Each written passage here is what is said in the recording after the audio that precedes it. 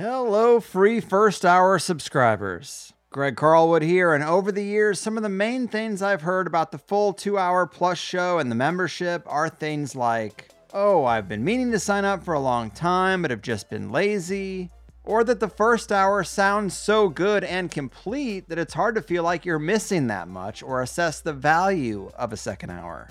Basically, the old adage, you don't know what you're missing. And I understand that point. I don't really like to tease things in that sort of way. Feels too sleazy, salesman-y. So I thought about how I could address that, what I might be able to do to convince more free listeners that it's worth converting over for. And there really is no better way to do that than showing free listeners what a plus show is like, or how much more a second hour might contain. And that is my plan here, at least for a while, and we'll see how it works out for me. One older plus show in the free show feed every month at the end of the month as a sort of peek behind the plus curtain. Because people who are members hear full 2-hour interviews in a single file. It's a little different from the way other people in this space do it, where they split the hours into 2 separate files. To me, as a listener, that's annoying. It's like flipping a tape from side A to side B. I don't really want to deal with that when I'm in the middle of something else. Just keep it going. It's also a waste of the listener's time to hear 2 wrap-ups and 2 introductions trying to get back into the vibe. So that's why I do it like I do it. It does confuse people sometimes. Which means that for these free feed sample episodes, if you feel like what you're hearing is too fresh in your memory, skip ahead about 50 minutes and just pick up from there, and you can be pretty sure that you're hearing all the plus show content. My process has always been find a natural sounding cut point about halfway in, make a chop, and then tack on the whole tell us where we can get more, links, etc. section that is always at the end of a full interview. So if you're trying to work it out in your head, that's how I do it. But that said, I'm trying to choose episodes that I have fond memories of, even if the material isn't 100% fresh in my mind, and ones that are also on some of the more timeless subjects. No point rehashing some old political thing or a previous year's astrology, and just going by that gives me tons of great shows to choose from.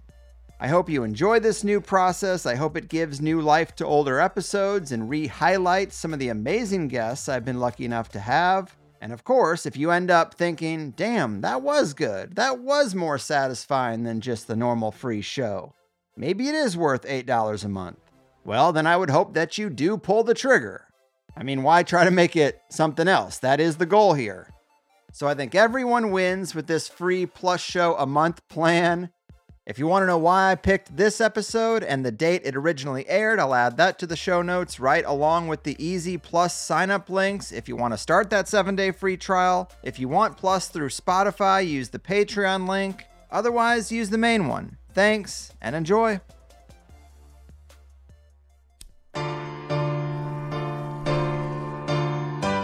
The planet's puppet masters almost surely have a plan.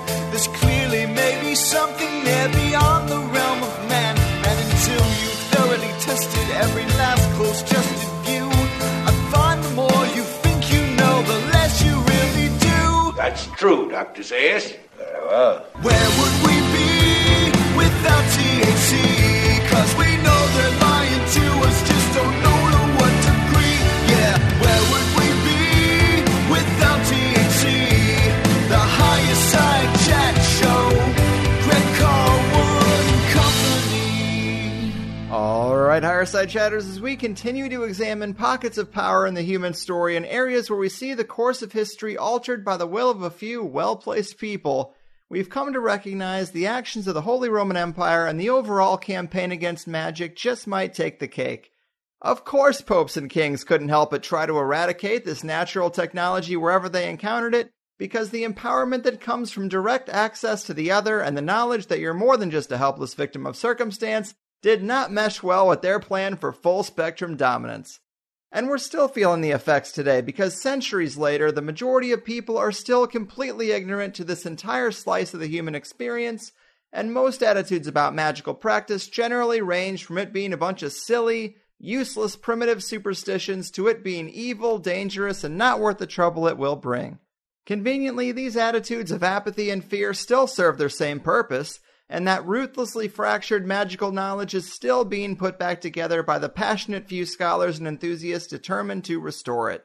Well, today's guest, Dr. Stephen Skinner, has dedicated much of his life to this very restoration and is one of the leading authorities on classical magic and the grimoires of old. Dr. Skinner was educated at Sydney University, graduating in English literature, geography, and ancient Greek philosophy, and was awarded his PhD in classics from the University of Newcastle for a thesis on tracking magical texts through the ages. He's the author of more than 36 books published in more than 20 different languages, and among them are numerous translations and restorations of magical writings, rituals, and grimoires that are often reaching the English-speaking world for the first time, ladies and gentlemen. He's also responsible for introducing real feng shui to the West and wrote the first 20th century English book on the subject in 1976. A man of many accomplishments and a true champion of the reenchantment of the world, Dr. Stephen Skinner, welcome to The Higher Side. Oh, thanks for such a nice introduction. I try. And thanks so much for being here. I'm seriously in awe of what you've done because you've really left your mark on the world and expanded the knowledge base in this underrated area in ways that really can't even be measured. And maybe to grease the wheels a bit here, could you elaborate on some of those accomplishments or tell people about some of the translations or restorations you're most proud of for those that are unfamiliar? Okay. Well, for me, when I was a kid, I probably had the same misconceptions about magic as everybody else. But when I started digging, I realized that it's really a technology. It's a series of procedures. And although people don't normally associate scientific method with magic, scientific method is simply a matter of doing an experiment and seeing if it comes out as predicted. And if it does, that validates the theory. Now, a lot of the early grimoires actually had sections in them which was called experimentum, offering the same sort of experiments and a prediction of the results. And this fascinated me, and I went back through the grimoires and then from them back to Greek magic and right back to the Greco-Egyptian magicians, because for the Greco-Egyptian magicians there was no problem with authority, at least until the Romans came, because most of the Greco-Egyptian magicians were also temple priests. So religion, general belief, and magic all came out of the same buildings. Recently, I spent some time in Egypt looking at some of these temples, which are quite a good state of repair, with the formula still written on the walls. But my initial access to this formula was through the Greek notes of a couple of magicians who lived in the 2nd or 3rd century AD. And they were not frightened about writing down what it was that they did and what the results were from this, even to making comments at the end. You know, this has been tested so many times and works. And I thought that was a very direct way of looking at magic, and about, a million miles from perhaps the 21st century way of looking at it. So that was my driver. And I have to say that although I've got academic qualifications because I had to learn to read classical Greek to be able to read these papyri, and I did go through every single papyri that's known that is connected with magic. Wow. And that was a lot of reading. There are a number of translations of bits and pieces, but the translations, and somebody's going to have to forgive me for saying this, were done by people who didn't understand what magic was. Or they would just think, well, it's superstition, so it doesn't matter how you translate it. So there are something like 60 different words for the different procedures of magic in ancient Greek. The modern translations translate all 60 words as either spell or write. So when you read the translations, you have no idea what it is that they're actually driving at. So I went back and looked at the original Greek and figured it out, and went through every single spell, split them up into different categories, and worked out what the methods were. So I published this as a book called Techniques of Greco-Egyptian Magic. It's not a recipe book. It's not designed for somebody to pick it up and do magic, but it's designed to sort out what was done, how it was done. Perhaps the next book will be a little bit more practical, but that one was something that needed to be done and hadn't been done by anybody. And then moving along, I was always very interested in the grimoires of the sorcerers or the magicians' manuals dating from about the 1200s right through to the last century.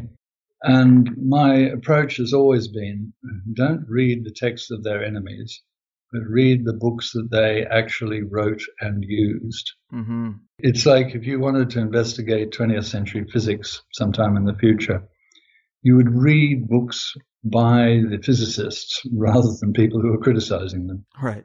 Well, it's not a very good parallel, but there you go. And I found remarkable similarities, that the techniques were very similar, even though the names of the spirits that were called would quite often be different. And then about 13 years ago, I moved to Asia, which is where I live now, and I met up with Taoist Chinese magicians, and with a lot of coaxing, got round to talking to them about what they did. And I was quite gobsmacked to discover that the techniques, again, were the same. So I think we are talking about something quite real here, because if they weren't the same, people just made up magical gibberish every time they wanted to do some magic, then sure, it's a waste of time. But it wasn't. These techniques were all quite parallel. That's so interesting. And in terms of looking at magic from a scientific perspective, I think that's really the approach that is most interesting to me, because I'm always interested in how things work and I want to understand the mechanisms behind them. I mean, being at this for as long as you have, can you tell us anything about those mechanisms for those who are still trying to get their head around how this can work? Okay, well, this might upset a few people, and I'm sure there are some people who will contradict what I'm about to say. But 20th century magic has sort of become a question of visualizing and doing mental exercises and things. And it's not. It's nothing to do with mental exercises. It is specific formula, and it is to do with independent spirits, angels, whatever you like to call them. And real magic consists in calling these entities, constraining them, binding them, and getting them to do what you ask them to do. And they can't do everything. It's not magic like in children's storybooks. There are very specific things they can do. In fact, specific spirits have specific specialities. And if you ask them to do something that's not, as it were, on their list, then they just plain can't do it.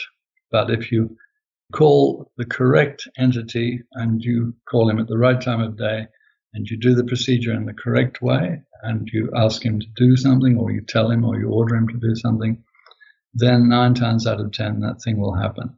I'm still figuring out what the 10th time is because it doesn't always work.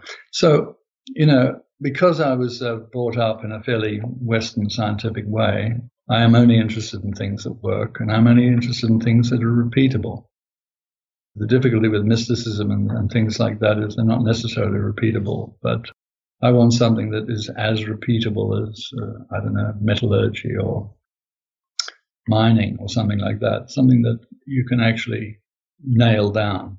Mm-hmm. So when it comes to actually contacting spirits, because there are just so many, and like you say, they all have purposes. Some are attached to different days, different times of the day. Some chaos magicians, they talk about the idea of building your own pantheon of spirits when you're deciding like who to contact, but that's a chaos magician. What are your thoughts on that, or at least helping people determine what spirits to approach early on when the list of possibilities can seem kind of overwhelming? Well, I knew Pete Carroll when he used to come to the Illuminous Club in London, when he was working with Ray to sort of generate the theories of chaos magic. So we had many a long night talking about these things. But the spirit is either something that you have... No, the spirits are objective. if you call specific spirits and add them to your team, as it were, then that's a valid remark, and then you can continue to use the same ones. Chaos magic is a little bit more about, well, I won't say generating spirits, but it's not quite the same. Mm-hmm. So how do I explain chaos magic when it works? Well, there is in the background, as it were, a lot of random spirits wandering around. And sometimes a medium, for example, will get a message from a spirit, quite often not the Uncle Sam or the Uncle Jack that she purports to bring it from, but it will be an external message. So sometimes you can hit upon a spirit like that and get a result. But that's a little bit chaotic, and I would prefer to use the grimoire system, which is that you have they're called in Chinese, the Chinese magicians call them registers of spirits. In Western magic, something like the Goetia has 72 spirits listed together with their names, their sigils, and all the things you need to call them. So I would tend to work from an already extant register of spirits rather than trying to generate them. Mm-hmm. Fair enough. And having gone through all the grimoires of the Western tradition, are there systems or books of spells that you consider to be more potent than others? Yeah, there are.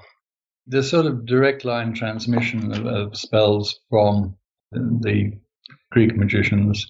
It comes through the thing called the Hygromantia, which then became the source of the Key of Solomon. Now, by the time it reached the Key of Solomon, virtually anybody interested in magic has heard of the Key of Solomon. Certain things got left out because magic was usually passed on an apprentice basis from the master who can do it to an apprentice, and therefore a certain amount of that became oral instruction and was left out from the books, or they just didn't translate sections of it. So if you go back to the Hygromantia, that one is probably more complete than most grimoires. To talk about the history a little bit, is Greco-Egyptian about as far back as we can go, I assume? Yes, and I'll tell you why. Because the Greco-Egyptian papyri, the bulk of them, were probably the work of one or at most two magicians. And these were their working manuals. They wrote out all the spells in hand in ancient Greek, many, many thousands of words, and they tested them and made comments on them. Now, that kind of, as it were, private magician's journal is quite rare. If you go before the Greco-Egyptian, if you go BC, sure, there's magical stuff in bowls, there's magical stuff in various inscriptions, there's magical stuff in the Book of the Dead, but a lot of this is for the benefit of the dead, what they should do in the post-mortem life. Mm-hmm. And okay, if you happen to have just passed on, maybe some of this stuff is useful. I can't tell. But on this side of the divide between life and death, the material in the Book of the Dead is not particularly useful. There are some methods you can extract from it, but it's mostly concerned with what you do out in the afterlife. And likewise, a lot of the other texts that date before in BC period do not give the technique and are not written with the purpose of recording the method, or they'll be written from an external point of view. Mm-hmm. Yeah. I really am interested in the history. Did you find that when you're looking at this, did you think the Greeks looked at or used magic differently than the Egyptians in any significant way? Were there different approaches that these two cultures took? Okay. Let's talk about Jewish magic for a few seconds. Sure. Jews have often been considered to be exemplary magicians. In practice, there's very few Jewish magical texts before the 9th century. This may be because they've been destroyed, but I think it's more likely that they were not created. Because as a fairly religious group of people, I don't think magic was particularly popular. But a lot of the words in God names, archangel names, and so forth flowed into Egyptian and Greco-Egyptian magic. So The Greeks, being very rational, which is why I love them, they think in a very logical way, wrote out a lot of the Egyptian spells in Greek with comments and did it systematically. And the Greco-Egyptian papyri are obviously a Greek magician who could read Egyptian and who understood Egyptian magic, writing it out for his own benefit and for his successors' benefit. And that kind of text is pretty rare. Many texts talking about what magicians did, how they joined the severed head of a goose back onto the goose and things like that, but there's nothing about how they did it. So these are stories. I'm not very interested in those. So I've lost the track on your original question. Oh, differences between the Greek and Egyptian approaches. Well, the Egyptian approach was mainly concerned with what you do in the afterlife.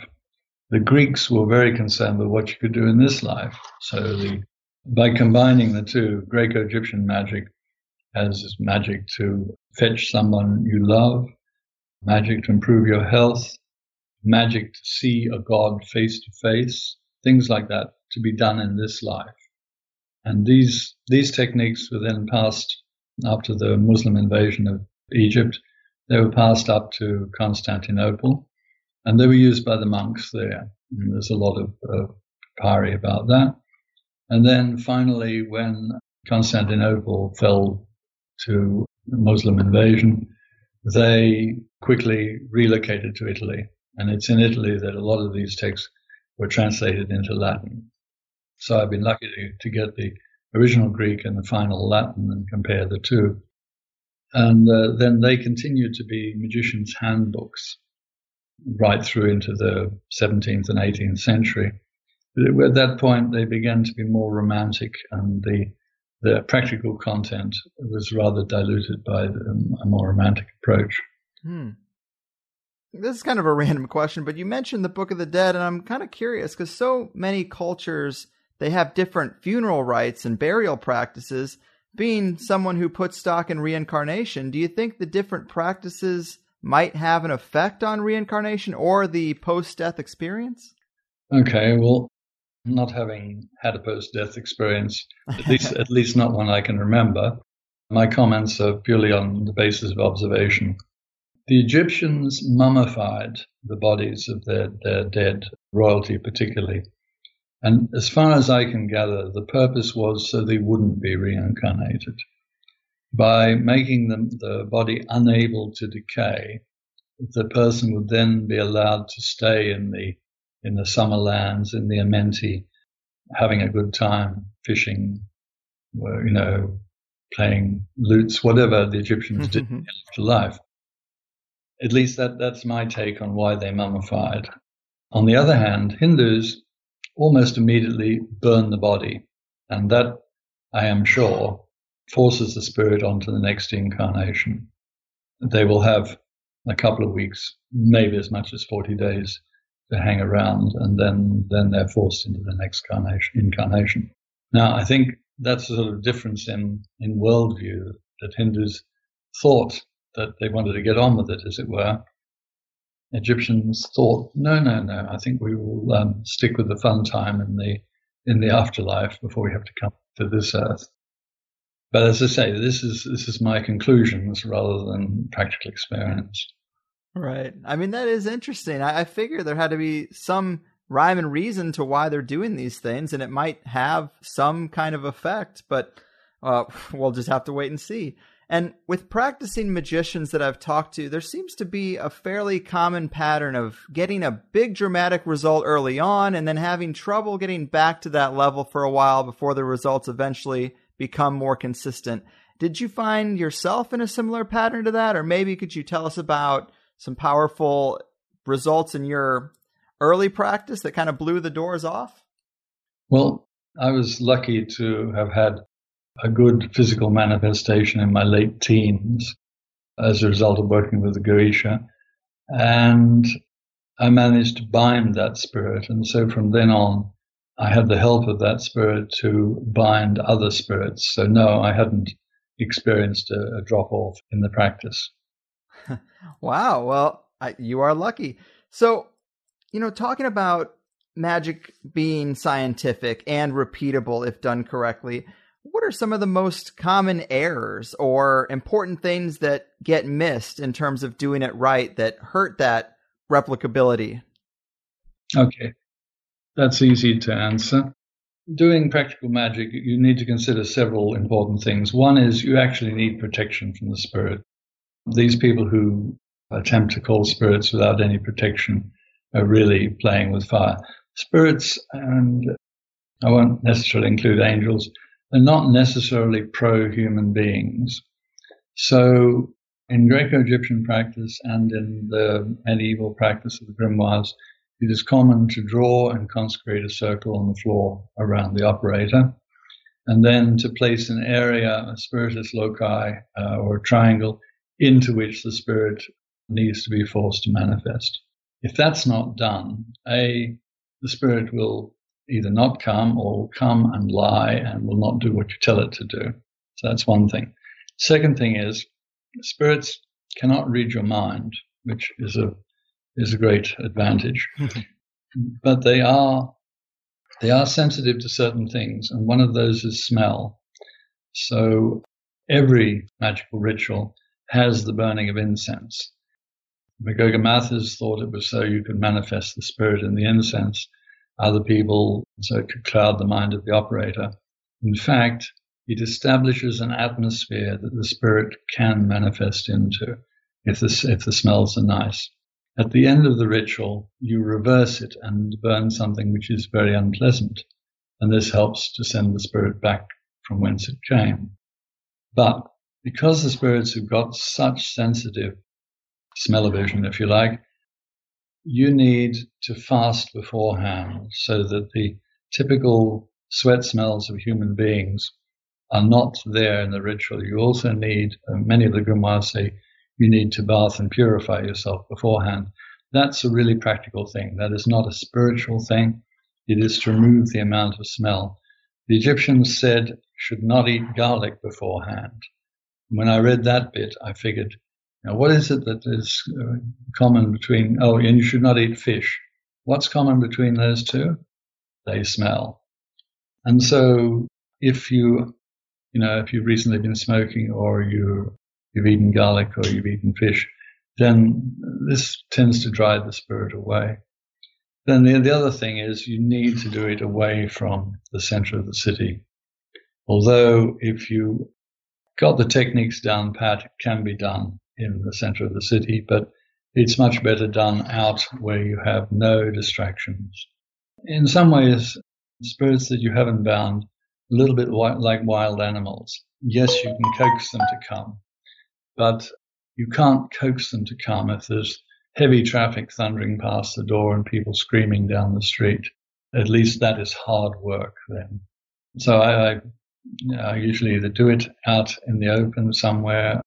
At one stage, I was lucky enough to have a property in France, which is well secluded from everywhere else, and I had a cleared area amongst trees that was quite useful.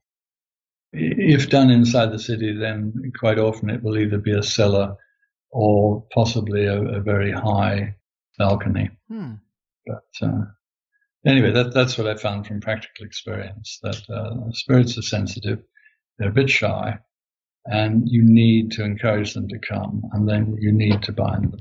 Well, that's so interesting. I did not know smell was such a factor. I mean, I know saying the right words and facing the right direction and having a circle of protection are important when interacting with spirits, but I struggle to rectify how something like a chalk circle could have such an effect on a spirit, or how facing north instead of east could really be such a factor in making contact. Do we know what makes these things work even? Yeah, I can tell you what that is. If you just draw a chalk circle, it will have no effect.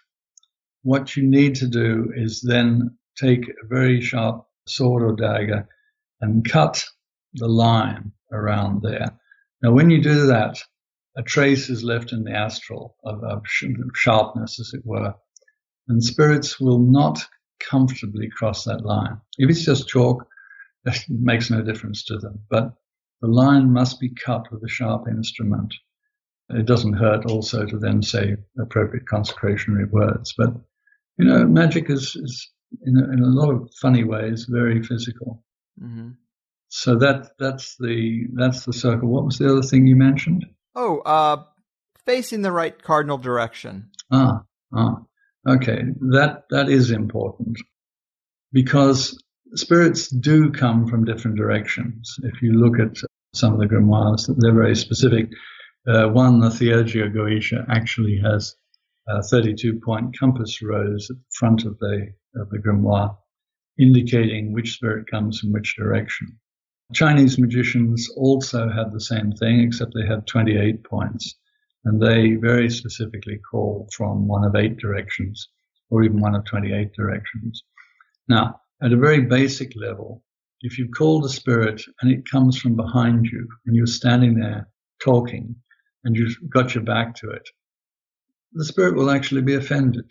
They will not be cooperative. So it is always good to face the direction from which you expect it to come.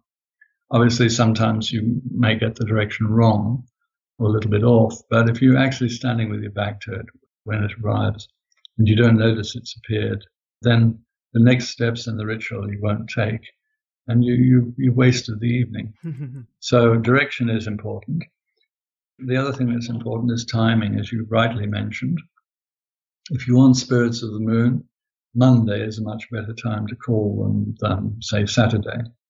If you want spirits of the moon, the first hour of Monday or the 15th hour of Monday is a good time, because then you've got the hour right as well as the day. And the reason for this is that in the spirit world there are tides, and there are certain times when these spirits are strong enough to manifest and certain times when they're not. If you call the spirit when they're not in a strong position, they cannot come, because for them coming to the physical plane is very difficult. It's like if you and I conducted this interview underwater. Sure, with breathing equipment it would be okay, but if we just had to hold our breath and gesticulate, it would be very difficult. And so for spirits coming to the physical world, until they get used to it, is very difficult. So you need to give them a certain amount of respect, not turning your back on them. You need to give them an atmosphere that is pleasant to them, and by that I mean the incense that's pleasant to them. You need to coax them, and if you do all of these things, you may have to try 2 or 3 times, but you need to do it at the right time, and preferably the right hour. And the restriction on time and hour really go back to 2,000 years ago. There were tables in the Greek papyri for the right times to call particular spirits. I reproduced them in my book, and I can tell you that it makes all the difference. If you ignore the right time, then the spirit will probably ignore you. And this also explains a number of failures. People thinking that they can just, get up on a Saturday night and call the spirit of Mercury in an hour of Saturn. It's not going to work. That's so interesting. I mean, I'm curious how this magical practice that you've had for quite some time has helped you construct a more accurate model for reality. I mean, these little magical techniques and kind of rules are sort of clues into the infrastructure we find ourselves in, aren't they? Yeah, indeed. What was it? Shakespeare's famous remark that there's more in this world than you and I think of. That's a totally misquoted phrase, but yes, there is a hierarchy outside of the physical plane. It doesn't often impinge with the physical plane, but when it does, it can be quite powerful. And if you have called a spirit which can do a specific thing, and that's what you asked it to, and you've given it good reason to do so, 9 times out of 10, it will do so. And so I am convinced that this hierarchy is real. And so there's no reason to disbelieve that angels and various levels that you might read about in the Kabbalah also exist. And that makes the physical world just the more solid, the more concrete bit at the bottom of a long ladder of various different entities. And some of my friends would say this is a very medieval view of the world. They would find that faintly amusing. But if you've experienced it, you have no problem with that. Yeah, man. So something else that I've heard you say in a previous talk is that magic is useless if you just sit and read about it. It's fascinating and it's interesting, but it is a practice. It's a technology, and the whole point is to use it. And I love how direct you are about that. I think a lot of this audience is probably in that place where we know more about magic than the average person, at least on an intellectual basis, but the material can still seem so vast and dense that we might not feel comfortable actually starting to use it. Do you have advice for people who might be right at that point? Is there a go-to ritual or grimoire you recommend people use to get their feet wet?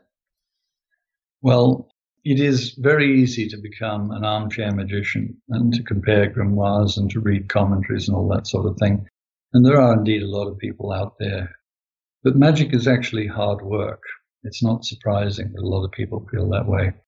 As for a go-to grimoire, no. Magic is quite difficult.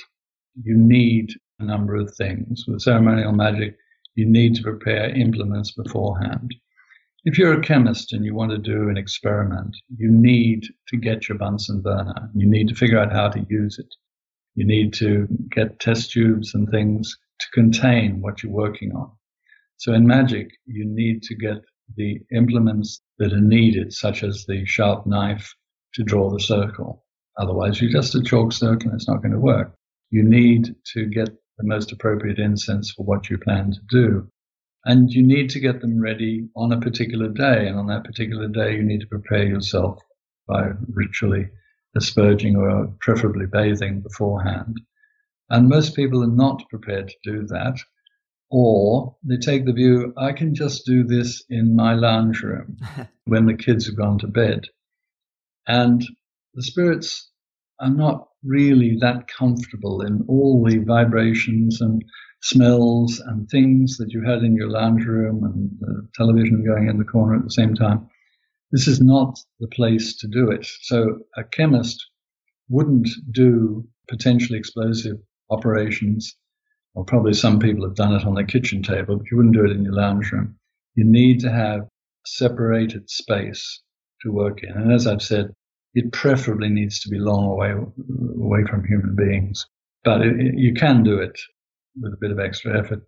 So people don't set this up beforehand, and then they wonder why it doesn't work. You know, one acquaintance of mine did it in a cellar, and the cellar was absolutely dirty from coal and God knows what else. And the spirits just won't come. They do not want to go to that particular space. It's very strange that people think of, well, if we talk about black magic, that the spirits are evil and dark and whatever. Actually, spirits aren't. Spirits like a very pure and holy environment. And if they don't get it, they're not coming unless you conjure them. But that's getting into other subjects. Yeah, we won't go into that. You've got to offer them a conducive space. And that space shouldn't be used for something else. It should be just used for magic. So most people will say, well, I've got a house and I don't have a spare room for that. And I can't be bothered driving into the country and finding a quiet grove of trees. Quite difficult in some countries. So they don't do it. They sit down and read about it. And, you know, that's commendable too, because 50 years ago, there weren't a lot of people reading about these things or even taking them seriously. Mm-hmm. So there has been a definite shift. I have to agree that even Harry Potter has helped in this shift. Yeah, I guess it all helps. What are your thoughts on starting with an ancestor altar or getting the best results with that approach? Not something you'd recommend? Okay. Spirits are of various sorts. There are elemental spirits. There are spirits from the grimoires. And you can also call ancestral spirits. So in a way, that is probably a safer procedure because your ancestors, as long as they realize that they are your ancestors, are not likely to be harmful. And indeed, mediums sometimes call spirits who will then help them. They would usually refer to them as, what's the term? Can't remember the term. But anyway, yes, an ancestral altar is not a bad way to start, but it's not the only thing. And one of the things that I often say is that actually dead human beings don't know very much more than live human beings. I believe that. So if you want knowledge which is outside of the usual, that you can't find on Wikipedia or in your grandfather's chest, then you need to talk to non-human spirits. Fair enough. And to get back to the history a little bit, like I mentioned, a lot of guests we've had, they do magic that maybe is more in the chaos realm, or they've invented their own modalities. But to have someone here who's so knowledgeable in classical magic, I'm curious if maybe you can shed some light on what a magical life was like before the suppression. Is there any way to really restore that picture? Well, we can restore the picture. Okay, let's whip back to ancient Egypt. The priests did magic. They did it as a trade, and so if one of the villagers came and said they wanted an amulet to protect them against sickness, or they're going to war and they wanted an amulet to protect them against being shot by arrows, then the priest would do that. There would be no condemnation of that.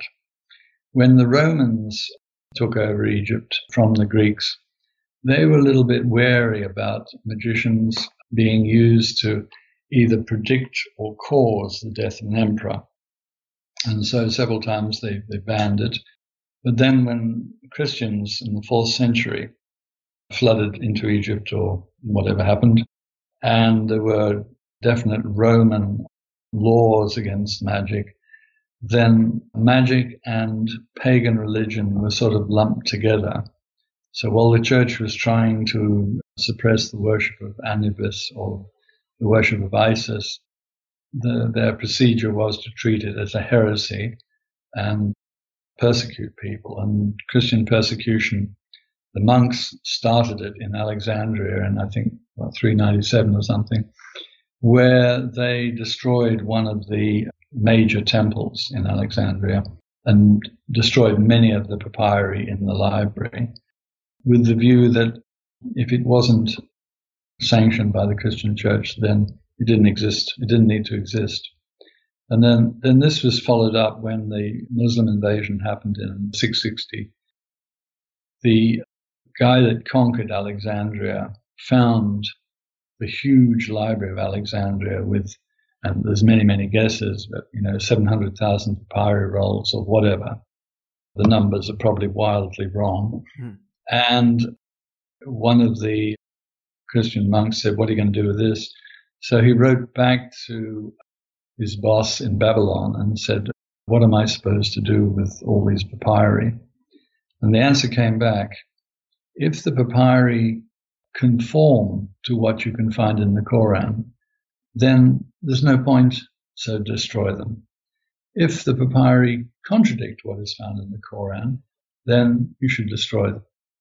So he fed the bakehouses of Alexandria for 6 months. I mean, all the bakehouses with papyri. So people cooked their food on the collected wisdom of the Greek world. Wow.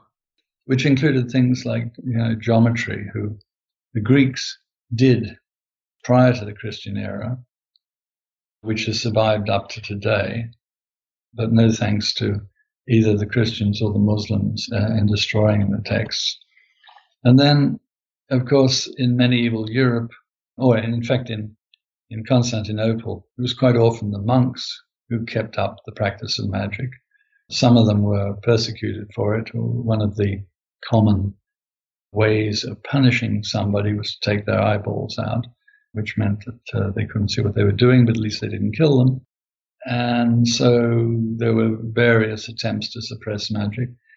One, because it threatened the current rulers, because with magic you can do things which might have resulted in a change of, what's the word the Americans use, in a regime change. Yeah. And also a certain amount of fear that these guys got an advantage here and we don't really want that to be so. And the heads of the church also didn't want if they were not similarly skilled, and a couple of popes were skilled in magic, then it's better to just get rid of it. And while you're burning the manuscripts, you might as well burn some of the practitioners as well. Fortunately, quite a few of the practitioners of so-called learned magic, people actually used the grimoires, escaped the fires, but a lot of the manuscripts were burned. And so what we have in the West now is a fragmented set of information about magic. And one of the things that I found very useful in Asia was that I was able to see what the Chinese practice was and where some item was used or done, which is missing from Western magic. I looked at the parallel, made the adjustment to the Western method, and it worked a lot better.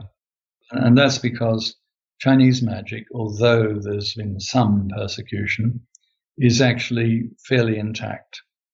One of the Chinese magicians that I became friends with claims, and I'm not sure that that's true, that he is the 36th in line of magician apprentice, right the way down. And certainly some of his magical texts are of considerable age. So that was confirmatory for me and also helped me to rebuild bits of the Western magical method. And as I started this conversation, it's method that interests me because it's something that can be checked. There's no point in asking people's opinion or what did Jack do 300 years ago. Probably interesting, but I want to know how Jack did it, and I want to see if I can do it as well. Absolutely. And I wanted to talk to you about John Dee a little bit, because, of course, you're very familiar with him, and you've restored and translated a lot of his fractured writings, but he was also someone who seemed to take a scientific approach to magic, too. And one of my main curiosities is magic's influence and use among the elite, being a general conspiracy guy. But that's another area where John Dee comes up a lot. But what are your thoughts on him and his practice? Okay, so you're right on track there, and we can do the elite thing because the magic was recorded basically in Latin. Some of the greatest magic grimoires are still in Latin, haven't been translated. And John Dee knew that, and he selected methods from several different grimoires, melded them together, and used them in a scrying context rather than the full invocation. He believed that massive prayer beforehand was all the protection he needed.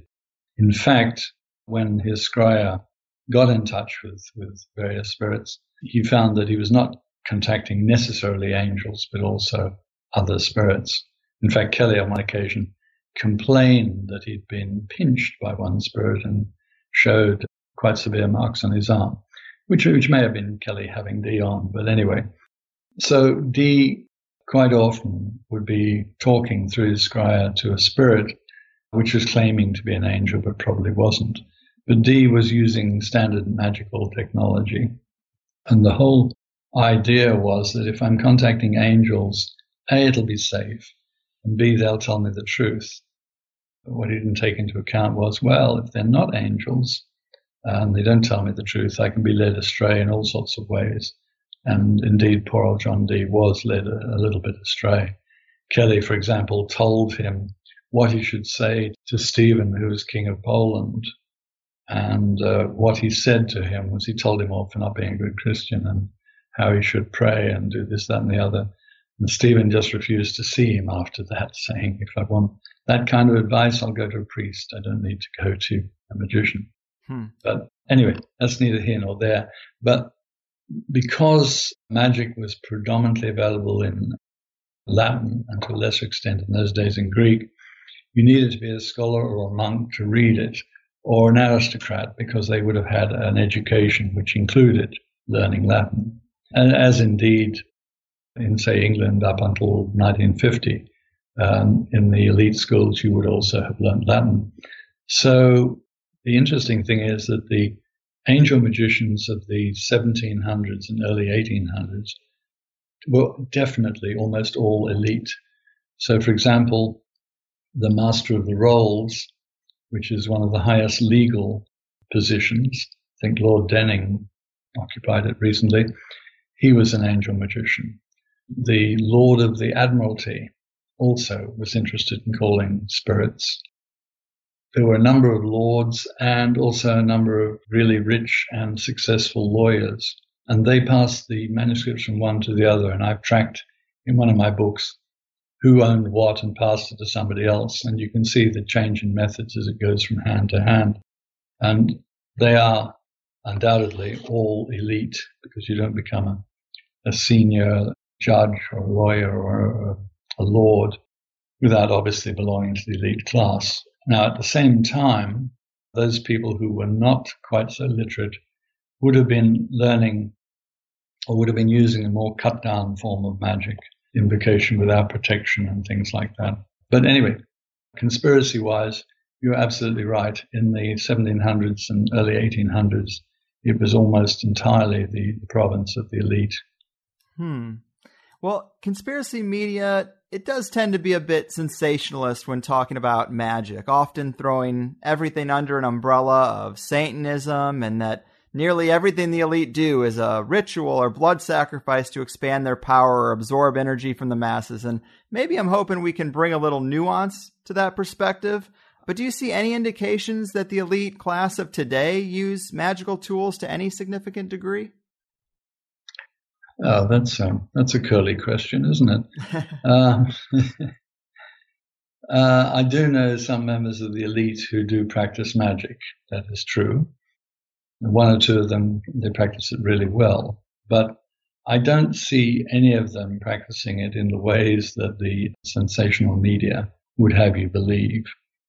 If we're talking about, who was it, David Icke, and people that far out, then I don't really believe any of that exists.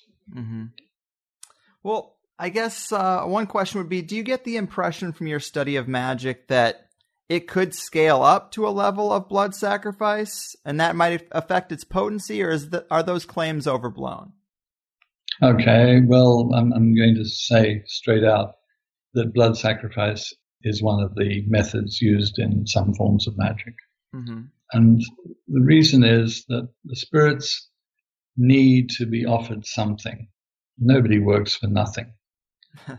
And there's two approaches. One is you can bind them and force them. And the other approach is that you can gratify them and give them something they want. Now, spirits cannot access of their own accord something on the physical plane. It has to be literally given to them. So when incense is burned, the words should be expressed, which says that the incense is being burned for their benefit. If you think back into ancient history, the ancient Jews before 70 AD had massive sacrifices of animals in the temple in Jerusalem, dating right back to King Solomon's era. And they knew that that gave them a certain amount of power. Once the Romans had destroyed the temple in Jerusalem in 70 AD, a lot of that power was lost. Jews were scattered across the world. Very sad for them. And there was never a possibility of rebuilding the temple. The temple was, in fact, rebuilt 3 times, or almost 3 times. And even early in the Christian era, one of the emperors funded the rebuilding of it again because he was feeling guilty about what they did in 70 AD. But his reign was far too short, so not very much happened. But we're getting away from blood sacrifice. Yeah, it's an unpopular thing to say, but yes, small animals are sometimes sacrificed. And for those of you out there who are vegetarian, which I am mostly, and who are squeamish, I don't really see why there should be any difference between doing that and having somebody else slaughter animals so you can eat a steak. But eating a steak obviously doesn't have any magical use at all. But, animals have been from time immemorial slaughtered by human beings, these days mostly for food. But there is still one set of magical techniques where blood is useful. One word of warning here. Those people who want to be politically correct will say, well, why don't you sacrifice your own blood? Prick your finger and a few drops. That's a very unwise procedure because it establishes a direct link between you and the spirit, which in times after that you will find very troublesome. Yeah, I can only imagine. So we kind of talked about John Dee a little bit. Of course, he was an advisor to Queen Elizabeth. Do you get any indication that the elite of today have similar magical advisors on call, or do you think those days are done? That's an interesting question. I remember that Tony Blair and his wife Sherry had a rather new age advisor advising them on what they should do, which came out at one stage. But I don't think she equates with what the sort of people we're talking about. If the elites have their own magicians, then they're not very keen to tell you about it. Right. And if I knew of one or two such cases, I really shouldn't elaborate on that. Fair enough. Dee did useful astrological things like pick the right date for Elizabeth's coronation, thereby making probably one of the best reigns in British history.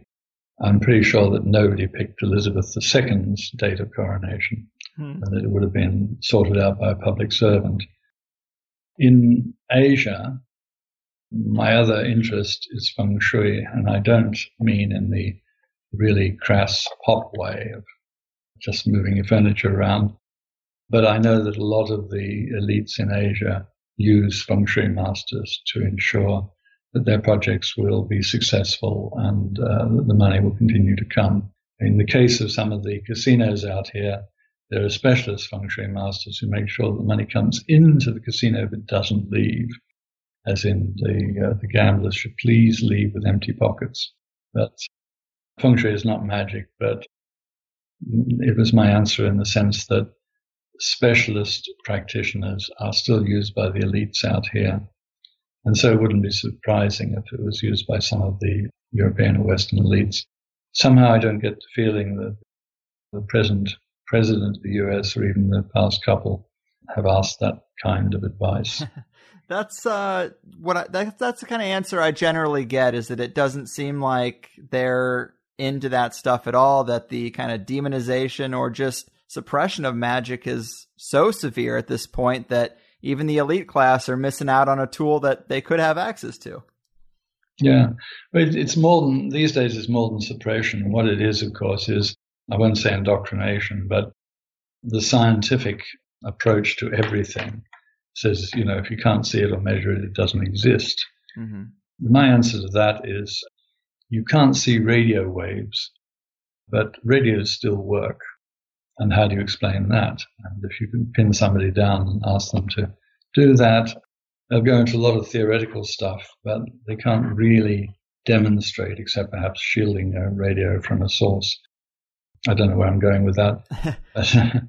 Well, that's another thing that has come up before, is the idea that maybe all the signals of our modern world might interfere somehow with our connection to the spirit world.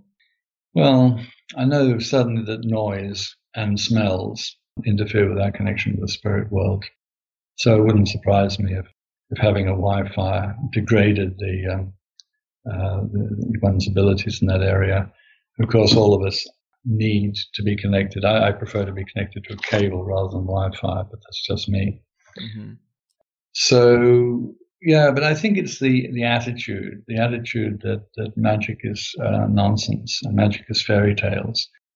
That protects people from wishing to use it. Mm-hmm. And so, as I mentioned earlier, I think Harry Potter has actually influenced the younger generation in a fictional sort of way, but it's at least opened their mind to the possibilities. Absolutely. It gets the wheels turning, no doubt. Yeah. Yeah, and then so many more people of that generation are now looking to see, what they can find and what they can do. And I have to say, when I was a kid, there was very few books on magic out there. Nowadays, there are many. And I'm more guilty than most for having added to the stack of books involved with magic. Well, considering for how long people could be put to death for reading this kind of stuff, I feel like maybe we should do it just out of respect for people who lost their lives over it. Nice one. Yeah, well, the Witchcraft Act, I think, was only repealed in 1951 in England. I think witchcraft, informal persecution, probably happened right up to the Second World War. But it's more disregard now rather than persecution. Right. Well said. It definitely is. And getting back to practical magic and actually interacting with spirits, another thing that comes up for me is a general attitude of negativity, because I guess I start to feel a little bit weird when it comes to commanding and binding spirits. It seems a little bit aggressive, I guess. Is it always so forceful, or is that just the terminology we use? No, let me draw a parallel. I said earlier that spirits are a little bit like wild animals.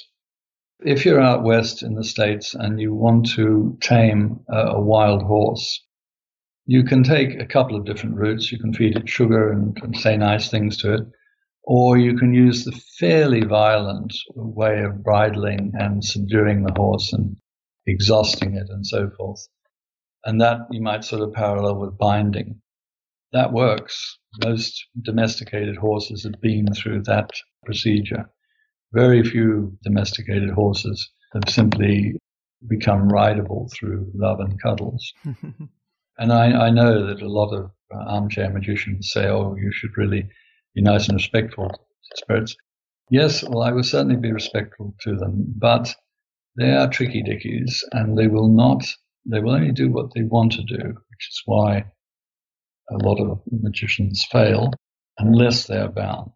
If they are bound, then for one reason or another, if it's been done properly, they have to do in the same way that a horse that has a bridle, you pull on the left rein, the horse turns to the left. It has to do it. If you take the bridle and the reins off and you kick it in the side and you say, please, horse, go down the left path, the chances of it doing that are sort of pretty slim.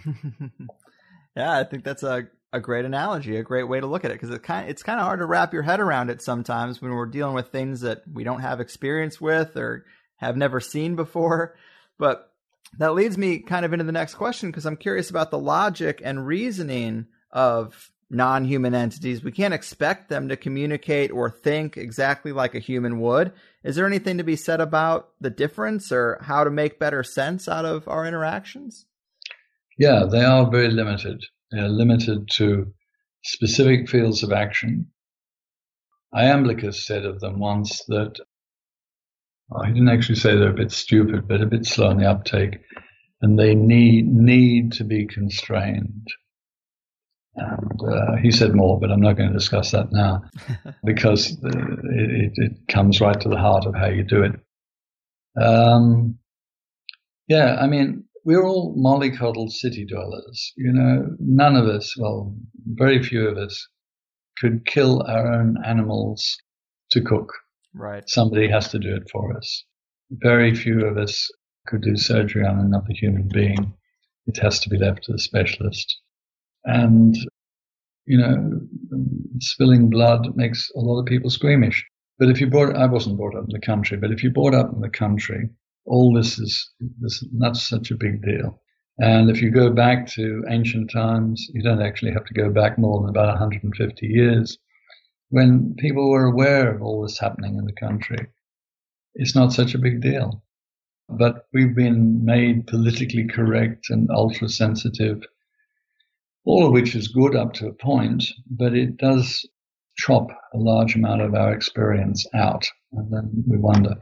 But one of the basic grimoire things is that the parchment that you do the key seals on things must be made from an animal, because parchment is animal skin, and that you should make it yourself.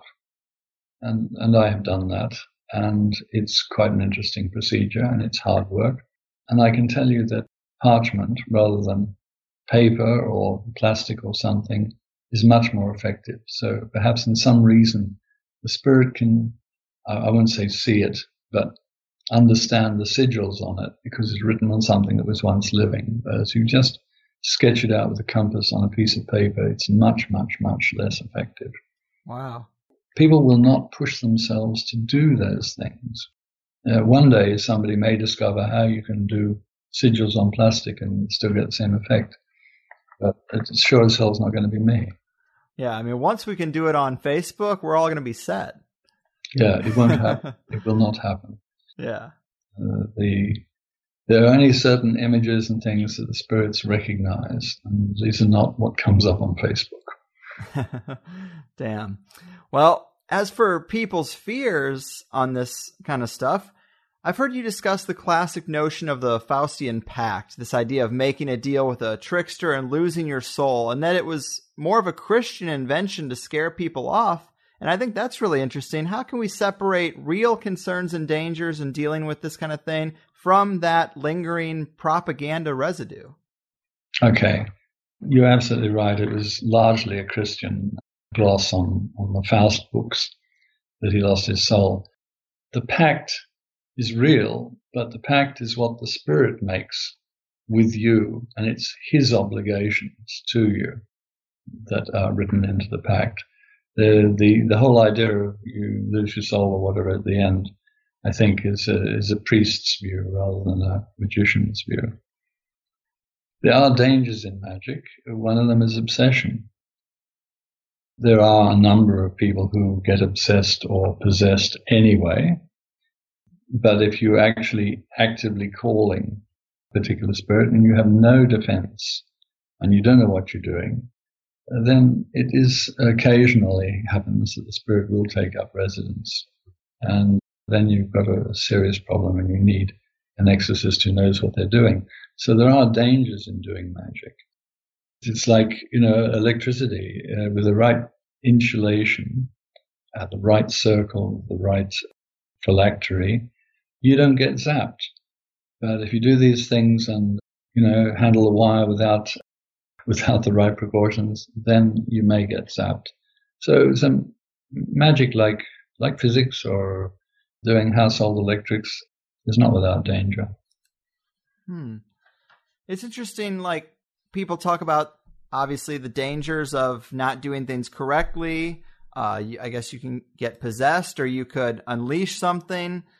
It's curious that there aren't really very many, or at least I don't know of very many accidents in magic that have exposed themselves to the mainstream. Like, you have an accident by not preparing things correctly, and somehow an entity would gain influence and it would be noticeable in a mainstream way. You know what I'm saying? Does that ever happen? I guess it doesn't.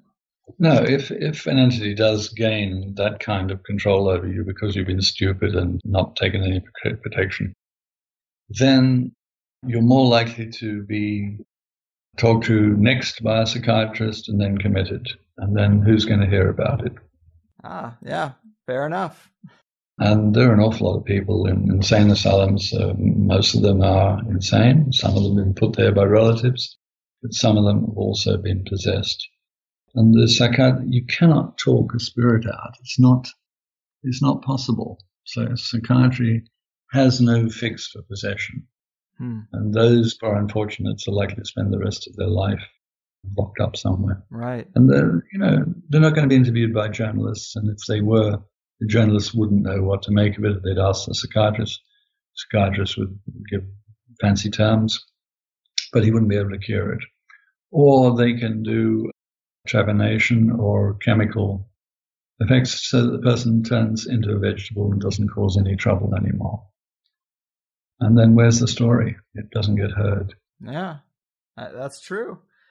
Man, so, you've looked at so many different schools of magic. How would you really compare and contrast the systems you're most familiar with for people who might find it a bit hard not to just think of them as one big soup? I mean, we have Enochian, Goetia, Solomonic, all these things. How would you separate them for people? Yeah, well, that's a bit of a hard one. As the basic mechanism is the calling of spirits or angels. If somebody wanted to start, it would be rather better to start with angels. And there are, like, one grimoire is called the Almadal, which only deals with the angels of the four quarters. And that's a relatively good place to start. There's a book recently by Frater Ashen Chasen, who goes at some length about his experiences using that particular grimoire. And I have also used it, so I know that the names of the spirits that you call, or if you like to call them angels, they are fairly, I wouldn't say they're harmless, but they are safer. So you might start with that particular grimoire. Nobody should jump in and do the Goetia first up, or even the Key of Solomon first up. So you should tame a few simple ones first. Right. That was going to be my next question. Is there like a level of the hierarchy that we should stay away from in the beginning? Stay with angels and lower? Well, there's a lot of confusion between spirits and demons. Daemon originally was a Greek word meaning a spirit who might be a personal spirit. And in fact, Socrates had a personal daemon, spelled slightly differently, which was of great advantage to him. And I think a lot of the things that he said came via that daemon. The Christians got hold of the word in the 3rd and 4th century, modified it to demon, and declared all of them evil, which is not really true. So there's some operations for calling a personal daemon that will actually act as your guide, and that's not a bad place to start. Because if you do have a personal daemon or a spirit, a relatively benign spirit who's, as it were, on your side and can advise you and help, that's a good entrance rather than diving straight into goetic calling. Enochian, well, that's a specialized thing because Dee did not, how do I put this? The Enochian calls are quite extraordinary. They will produce results. Dee didn't put a circle down, but he prayed an awful lot beforehand. I think that modern individuals probably have lost the knack of praying fervently or with any great strength. So perhaps that's not so good. Mm-hmm. And Dee's so interesting. I mean, I guess he channeled the entire Enochian magical system from these angels that he was in communication with Edward Kelly for sometimes, I guess I've heard 10 hours a day. They were talking to these beings. I mean, that's a strong connection. Yeah, he worked Kelly really hard. He paid him £80 a year, which in those days was probably like paying him $80,000 a year. So he paid him relatively well, but he kept him at it, looking into the crystal all the time and conveying. Sometimes Kelly ran a bit dry and had to make a few things up. And it's fairly obvious when he's doing that. Or he had to go away to his room to think about it, which is when he would be planning to make something up. But yeah, Dee definitely, he wanted the deepest knowledge in the universe. Sadly, the spirits that he called didn't have it, because I think that few of the entities he called were actually angels. Because the spirits of the lower order or closer to the physical plane are much easier to call. Angels are a long way away and have got better things to do and answer questions about when the Armada might arrive or whatever else Dee wanted to know. Also, another thing that I heard is interesting about Dee and Edward Kelly is their exploration of alchemy. I've heard rumors that they might have had some success in that area. What are your thoughts on their alchemical work? Well, certainly I would go along with that. A lot of things that Kelly did were fake and tricksteryish, but I think he had some success with alchemy. He finished up being a very rich guy, even after he'd been locked up a few times. And he was given a title by Rudolph II and finished up owning lots of land in an adjoining town and also mines. And his house, I think, still stands. I discovered that his house in Krakow has been demolished and replaced by relatively modern buildings. But yes, I think that either he or Kelly really discovered the white and red powder in, allegedly Glastonbury. And for a long time, they were simply using that to do transmutations to say, see, we can do that. But they couldn't actually manufacture the powders again. So as they ran out, things were getting worse. When they broke up, they split up. Dee gave all of the powders to Kelly, who then went on to become a much more successful alchemist. So I think he must have been using more of these to keep his face. I'm not sure that either of them actually discovered the procedure to generate the red and the white powder, but I'm pretty sure that they used red and white powder that somebody else had generated. The other alchemist, which I think hit upon some really useful stuff was, what was his name? Joe, Rupa Sissa. Yeah, some of his writings seem to be quite clear. I knew a modern alchemist in London who used Lapidus as his pseudonym. And I saw his laboratories in a cellar near Baker Street, I think in Malcolm Street, actually. And I think he'd got about 4/5 of the way. And the reason I say that is not because he just told me, but because the sequence of colors that appeared in the flask were the classical sequence. And with ordinary chemistry, if you're trying to get a sequence of, just for the sake of argument, red, blue, and then black, that's just a for instance, it's very difficult to fake that. Mm-hmm. And he did get the right color sequence, but he didn't get the last step. On the other hand, looking at it from a scientific point of view, obviously using atomic manipulation, you could change lead into gold. And it doesn't seem to be a very good reason by heating, reheating, subliming, calcinating that you could replicate the same thing. But I think it's possible. Yeah. So many people just chalk alchemy up to trying to turn lead into gold, but it's so much more than that. And the powders are so provocative. And just like you said, I've seen a few indications that the art is still alive, although it's very secret and it's even more obscure than magic. It does seem like some people are behind closed doors still experimenting with trying to crack this case. They definitely are. A lot of modern chemical equipment, like heating pans and things, have been bought by modern-day alchemists. A lot of money has been spent. One aspect of alchemy which has come to the fore is plant-based alchemy, which the old alchemists I don't think did. But that's still quite interesting. I did get involved with it with Lapidus. His real name is David Kerwin. But it seemed to me that given the number of alchemists who'd failed, as opposed to the number of magicians who had probably succeeded, that magic was a much more profitable way. I could see results, whereas with alchemy it sounded like interminable heating and cooling for years and years before a result would come. And, if it was only gold, then that's great, but it's not really a big deal.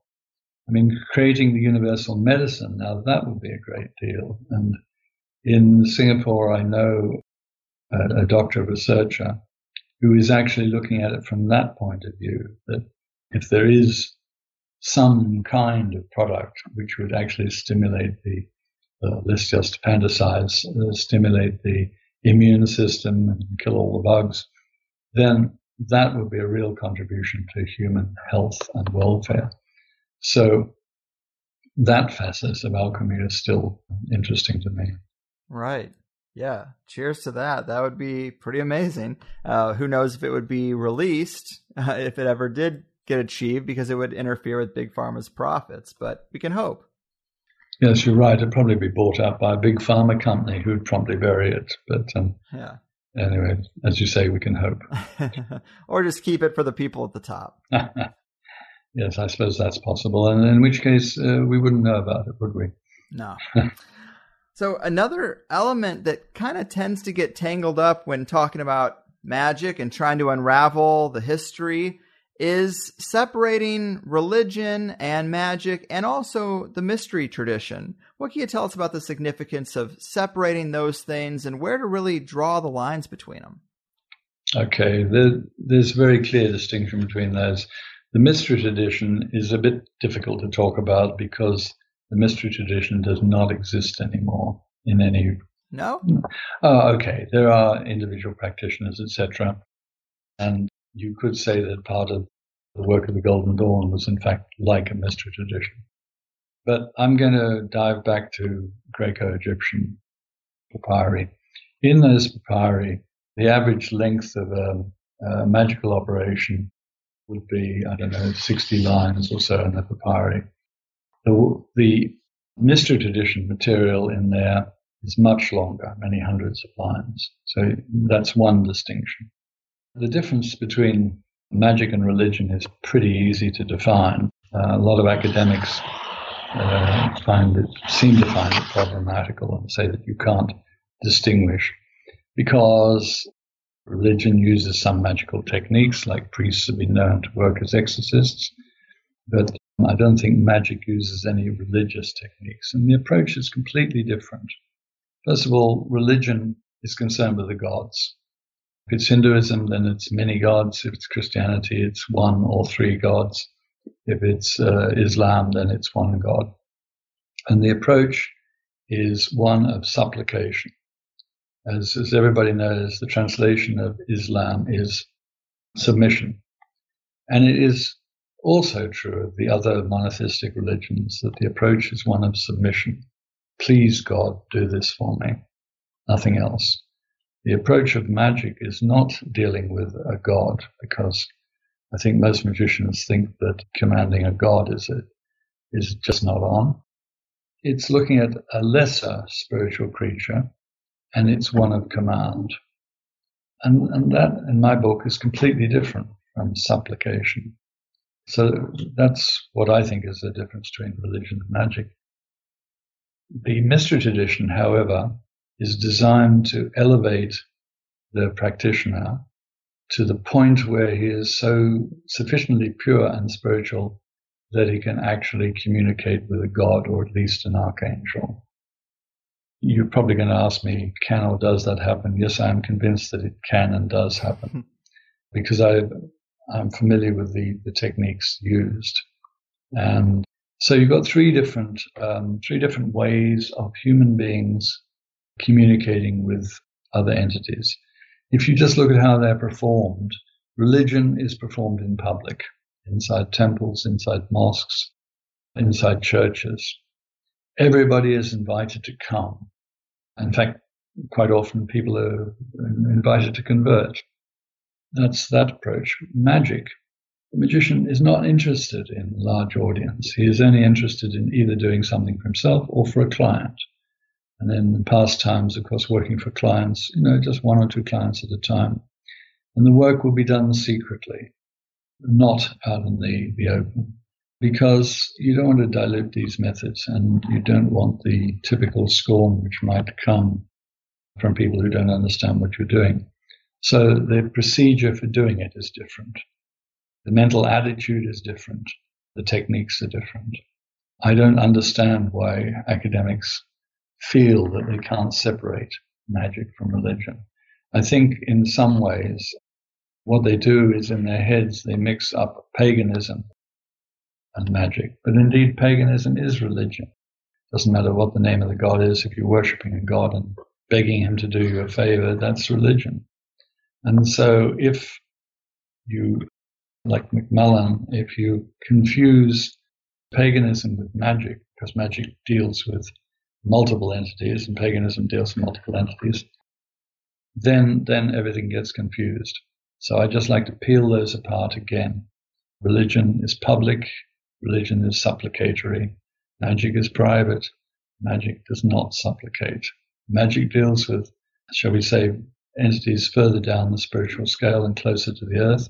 Religion deals with gods, and quite often rather inaccessible gods.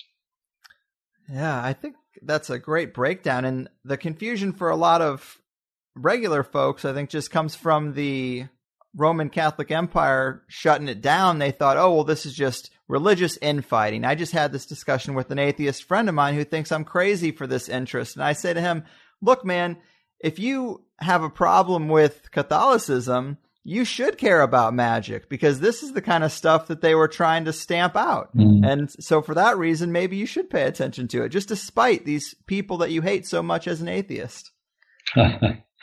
Well, I think probably that atheists would make the worst kind of magicians, because they're not even going to give any credibility to anything that they can't see, touch, or push. Whereas you have got to, well, we won't go into that. And why shouldn't they be? I think that a large number of people who probably sign on a census form, Church of England or Roman Catholic, probably in their heart are more atheist. Mm-hmm. Yeah, I'd agree. And I've also heard you discuss the Egyptians knack for breathing a certain life into statues to give them that sort of sentience that can be communicated with. It was something you said in passing, and I really wanted to ask you about that because it's a theme that has come up before in conversations about the muse concept, about Greek statues and Renaissance art, and powerful works like the Mona Lisa, and the idea that that's why people might be attracted to it because it has some kind of quality there. But what are your thoughts on the intersection of art and magic? Do some of these great works, either by accident or design, end up becoming outposts for spirit contact? Okay, let's examine pagan religion more for the moment. Quite often, a lot of the idols have some spirit embedded in them. And there are very precise techniques for either breathing life into this thing or trapping a spirit inside. And most people just find that incredible and they'll go, oh, what are you talking about? And magicians have frequently done things like this, either into a small image or into even a talisman. And by tying the individual spirit there, it gives you a point of contact and it's not going to disappear, and then you can continue to press it to bring about the effect that you want brought about. So I have absolutely no doubt that spirits can be embedded in statues, to a lesser extent paintings. Statues much easier. There was a modern Czechoslovakian magician called, what was his name? František Bardon. And he, in his books, quite clearly outlines the method for doing it. And I can vouch that it can and has been done. So does that answer the question? Yeah, I think that's just so interesting because we see tons of statues in Greek and Egyptian culture, and we know they had these practices. So I've just been curious about to what degree that might have been part of their art. I think it was fairly common. For example, the statues in the main Greek temples definitely would have had the gods, if not tied to the statue, at least connected with the statue. And because you need to localize gods and spirits. We're only human. We can't deal with the big one in the sky. We can't deal with something which we can't see. So by tying at least a part of it to a statue, then we can address it. Mm-hmm. It's again like facing the right direction in the circle. You can face the statue. And here, I suppose, you've got a magical technique, which is of use in religion. As for the Mona Lisa, I can't really say. The only time I've seen the Mona Lisa was over the shoulders of hundreds of other people craning their necks. And if the Mona Lisa had anything to say to me, it was impossible to hear because of the din. So I think a lot of that is just publicity, and she's been written up. She's a great work of art, but maybe not the only great work of art. And then because I live out in Asia, I quite often frequent temples, and it becomes very clear that some are almost empty. You can walk in and there's no buzz at all. But others, there was one such temple in Cambodia, which was devoted to the Taoist gods, and they were very palpable and they were very present. You could take the worst kind, or not worst kind, take a skeptical person in there, and after a few minutes, even they would begin to feel the atmosphere. That's intriguing because I'm still in that intellectual phase and I'm pretty energetically dense. I haven't ever, I've gone places where people say they feel an energy, haven't really felt much energy, but maybe I'm just working on that. No, not at all. I can relate to that. I don't consider myself particularly sensitive to these things, but that particular temple in Cambodia, you would have to be incredibly thick-skinned not to feel it. That has definitely had the statues in there have definitely been enlivened. Yeah, because most of the outside of Asia, any pagan temple in Europe has been, completely destroyed or moved a few times or embedded in concrete or, whatever else. And so there's not much to be felt in Europe anymore. Right. It's probably even harder in the United States, I'd assume. I wasn't going to say that, but you're dead right. Fair enough. Well, one more question about art and magic. I mean, you said it'd probably be easier to attach a spirit to a statue rather than a painting. What about the possibility of music? Is that too far out? Attaching a spirit to music, that I'm sure cannot be done. Fair enough. That's another one of those things the conspiracy world sometimes talks about. Well, I mean, one could use music as an accompaniment to a ceremony, but it would be more of a distraction than anything else. I've also heard that talked about in classical music, too, that some of those old guys had magical methods to their music, but who knows? That could be all hyperbole, too. Oh, there's some wonderful stories about violinists. I'm just trying to think who, having sold their soul to the devil, then played the violin with great vim and vigor. I'm not particularly musically inclined, so my real answer is I don't know when it comes to that. Right on. Well, this is another weird one I got for you, and I got to ask, because you're very knowledgeable about the magic side of things, and there's a trend in the field of ufology now to equate these strange sightings or the abduction scenario more closely with magical workings or spiritual entities as opposed to some alien being from outer space. Have you given any thought to that, kind of the Jacques Vallée attitude? Do you think that perspective has any merit? I don't have an answer for it, but I think it's quite an interesting idea that, in fact, the aliens might be from this world, but in fact, spirits there was some writers who thought about them as coming from the inside of the earth. Mm-hmm. Stories about Brill and things like that. Even I think Bulwer Lytton wrote a book about that. Yeah, I think that's an interesting possibility, but I have no direct knowledge of it.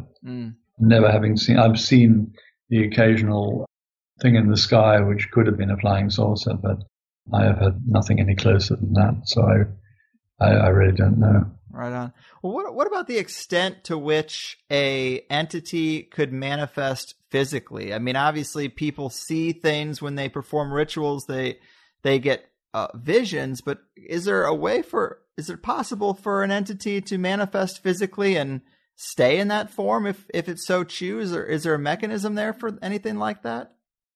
Yes, that is possible. I have seen examples of that. Let me give you a story about something that happened early on in my practice.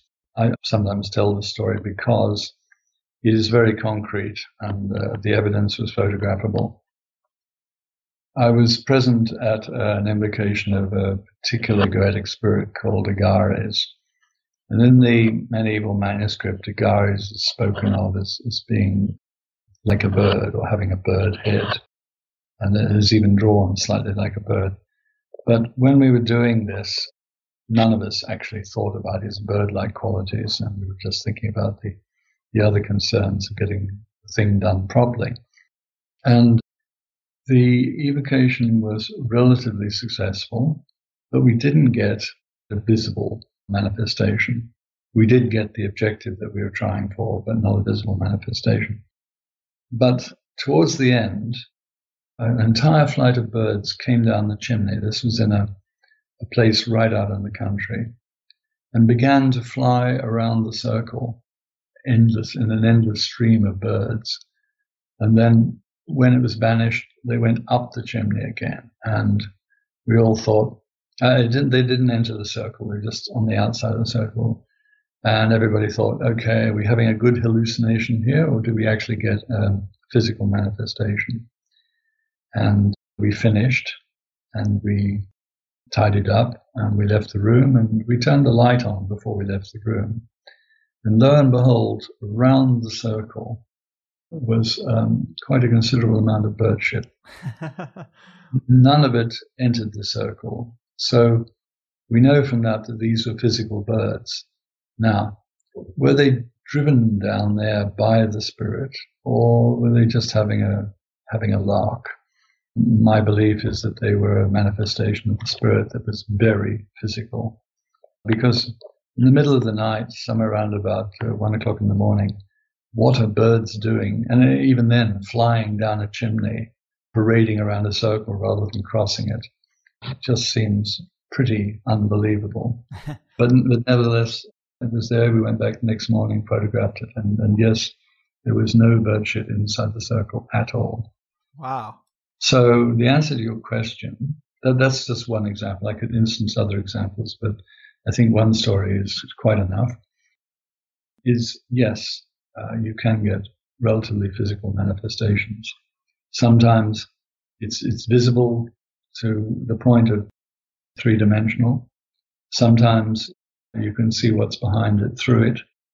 Quite often it swells and contracts and otherwise doesn't hold steady. But yes, physical manifestations are possible. And it's really tough for the spirit to do that. I would assume, yeah, energetically that must be. But that is a really awesome story. And you mentioned that you achieved your magical aim in there. And that made me think of something I heard you talk about where, in terms of the history, you've described that magical targets or goals have kind of changed quite a bit when you compare the real heyday to modern times. Is that right? Yeah.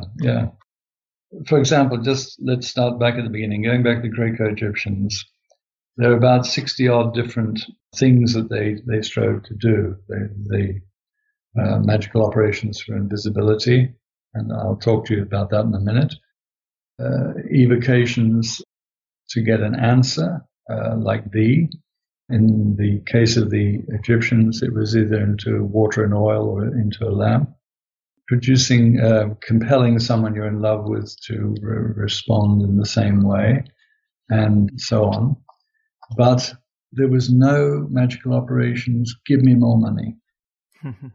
And whereas you read of people's efforts these days, and one of the top aims is let me win the lottery or give me more money. So there's one drastic change. What other things have changed? Well, I mean, things like invisibility, you would normally categorize that as something that can't happen. Mm-hmm. And I would have categorized it the same way. But then when I look back at the Greek, the word was actually amaurosis. And it been translated by other translators as invisibility. And I tracked the word down and had a look. And its real meaning is darkening. And so it's not really invisibility. It's just the turning down of the light in a person. And I've experimented with this and been able to stand in the middle of a shop and completely, as it were, turn out, darken myself to the point where people will walk straight past me or even bump into me, not having seen that I was there. And that's from a method that I did get from the Greco-Egyptian papyri. Wow. So, but nobody does that anymore. I mean, if you're like Crowley and decided you're going to do it in a highly lit restaurant and run around shouting and waving your arms, then obviously you're going to be visible. There's no amount of darkening is going to enable you to do that. So I'm able to stand even in a crowded room and nobody's looking at me. And if somebody's trying to find me, they can walk right past me several times and still not find me. Wow. It's only got a limited application, but it's just one example of a technique which isn't done much nowadays, but was quite common in Greco-Egyptian times. That's cool. Yeah, it's not straight up invisibility, not quite so epic, more of a subtle thing, but definitely in that wheelhouse. That's cool. Yeah, quite useful in some circumstances. I can imagine. Then causing dreams is another thing the Greco-Egyptians did. And what they wanted was prophetic dreams. So they wanted a dream in which a specific god would come to them and give them an answer to a question they were bugged about. And if you're getting clear answers, this is quite often a little bit more useful than, say, getting an answer from the I Ching or from tarot. So that was one other technique. But one of the fascinating techniques, which isn't practiced at all anymore, is sending dreams. And the Greco-Egyptian magicians had a method for sending a specific dream to another person. And I've messed around with that. I've had some success with that. That's sort of fun. That sounds fun. And I was going to ask you about divination arts as far as, tarot, astrology, the I Ching. Is there a form that you find most potent or one you found more successful than others in terms of divination? If you want advice, then the I Ching is quite good because it doesn't say this is going to happen, that's going to happen, but it tells you what you should do if you are an honorable and good person. If you wanted more information, then the tarot is quite good. But the tarot has to be done with the right frame of mind. My wife is quite good at doing tarot readings. I've seen her shock people with the amount of detail. There are other, scrying, crystal gazing. I've never found that very successful for me personally, but I'm sure there are people who do find it useful. Yeah, but the basic difference between divination and magic is divination seeks to find out what will happen. Magic seeks to change it. and I am always in favor of seeking to change it rather than finding out what's going to happen and then going, oh my God, that's going to happen. What can I do? Absolutely. And I guess there are limitations to that too. Would you consider it just like a probability enhancer? Would that be a definition of magic? No. It's more exact than that. Really? Yeah. If it's done right, 4 times out of 5 or 9 times out of 10, and by done right, I mean you've selected the right spirit, you've asked the right question, you used the right time, the right incense. You do everything absolutely right, and it works.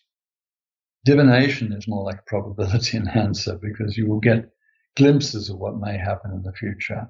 But sometimes interpreting, you need somebody who's good at that sort of thing. It's the old gypsy tent thing. Somebody who's been telling fortunes for 40 years is actually probably much more likely to be able to read the cards correctly than somebody who picked up a book and learned about the tarot last week. Mm-hmm. And I do love how black and white you talk about the fact that it does work if you do it right, but you're right in that how often do naysayers, do these critics, how often have they done the real hard work in getting all that stuff right and the whole setup and getting the knowledge right and then actually performing a ritual? They don't do it. So to say that it doesn't work, it's kind of silly. Yeah, you're absolutely right.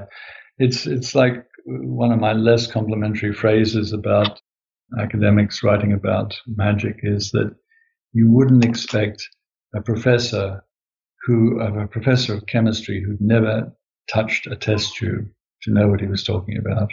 Mm-hmm. Agreed. You've got to do it. And then they will hypothesize it might be this, it might be that, or they'll look at parallels in African magic or whatever else. And then African magic is miles away from classical grimoire magic or classical Western magic. And because you can't do it, doesn't mean it doesn't exist.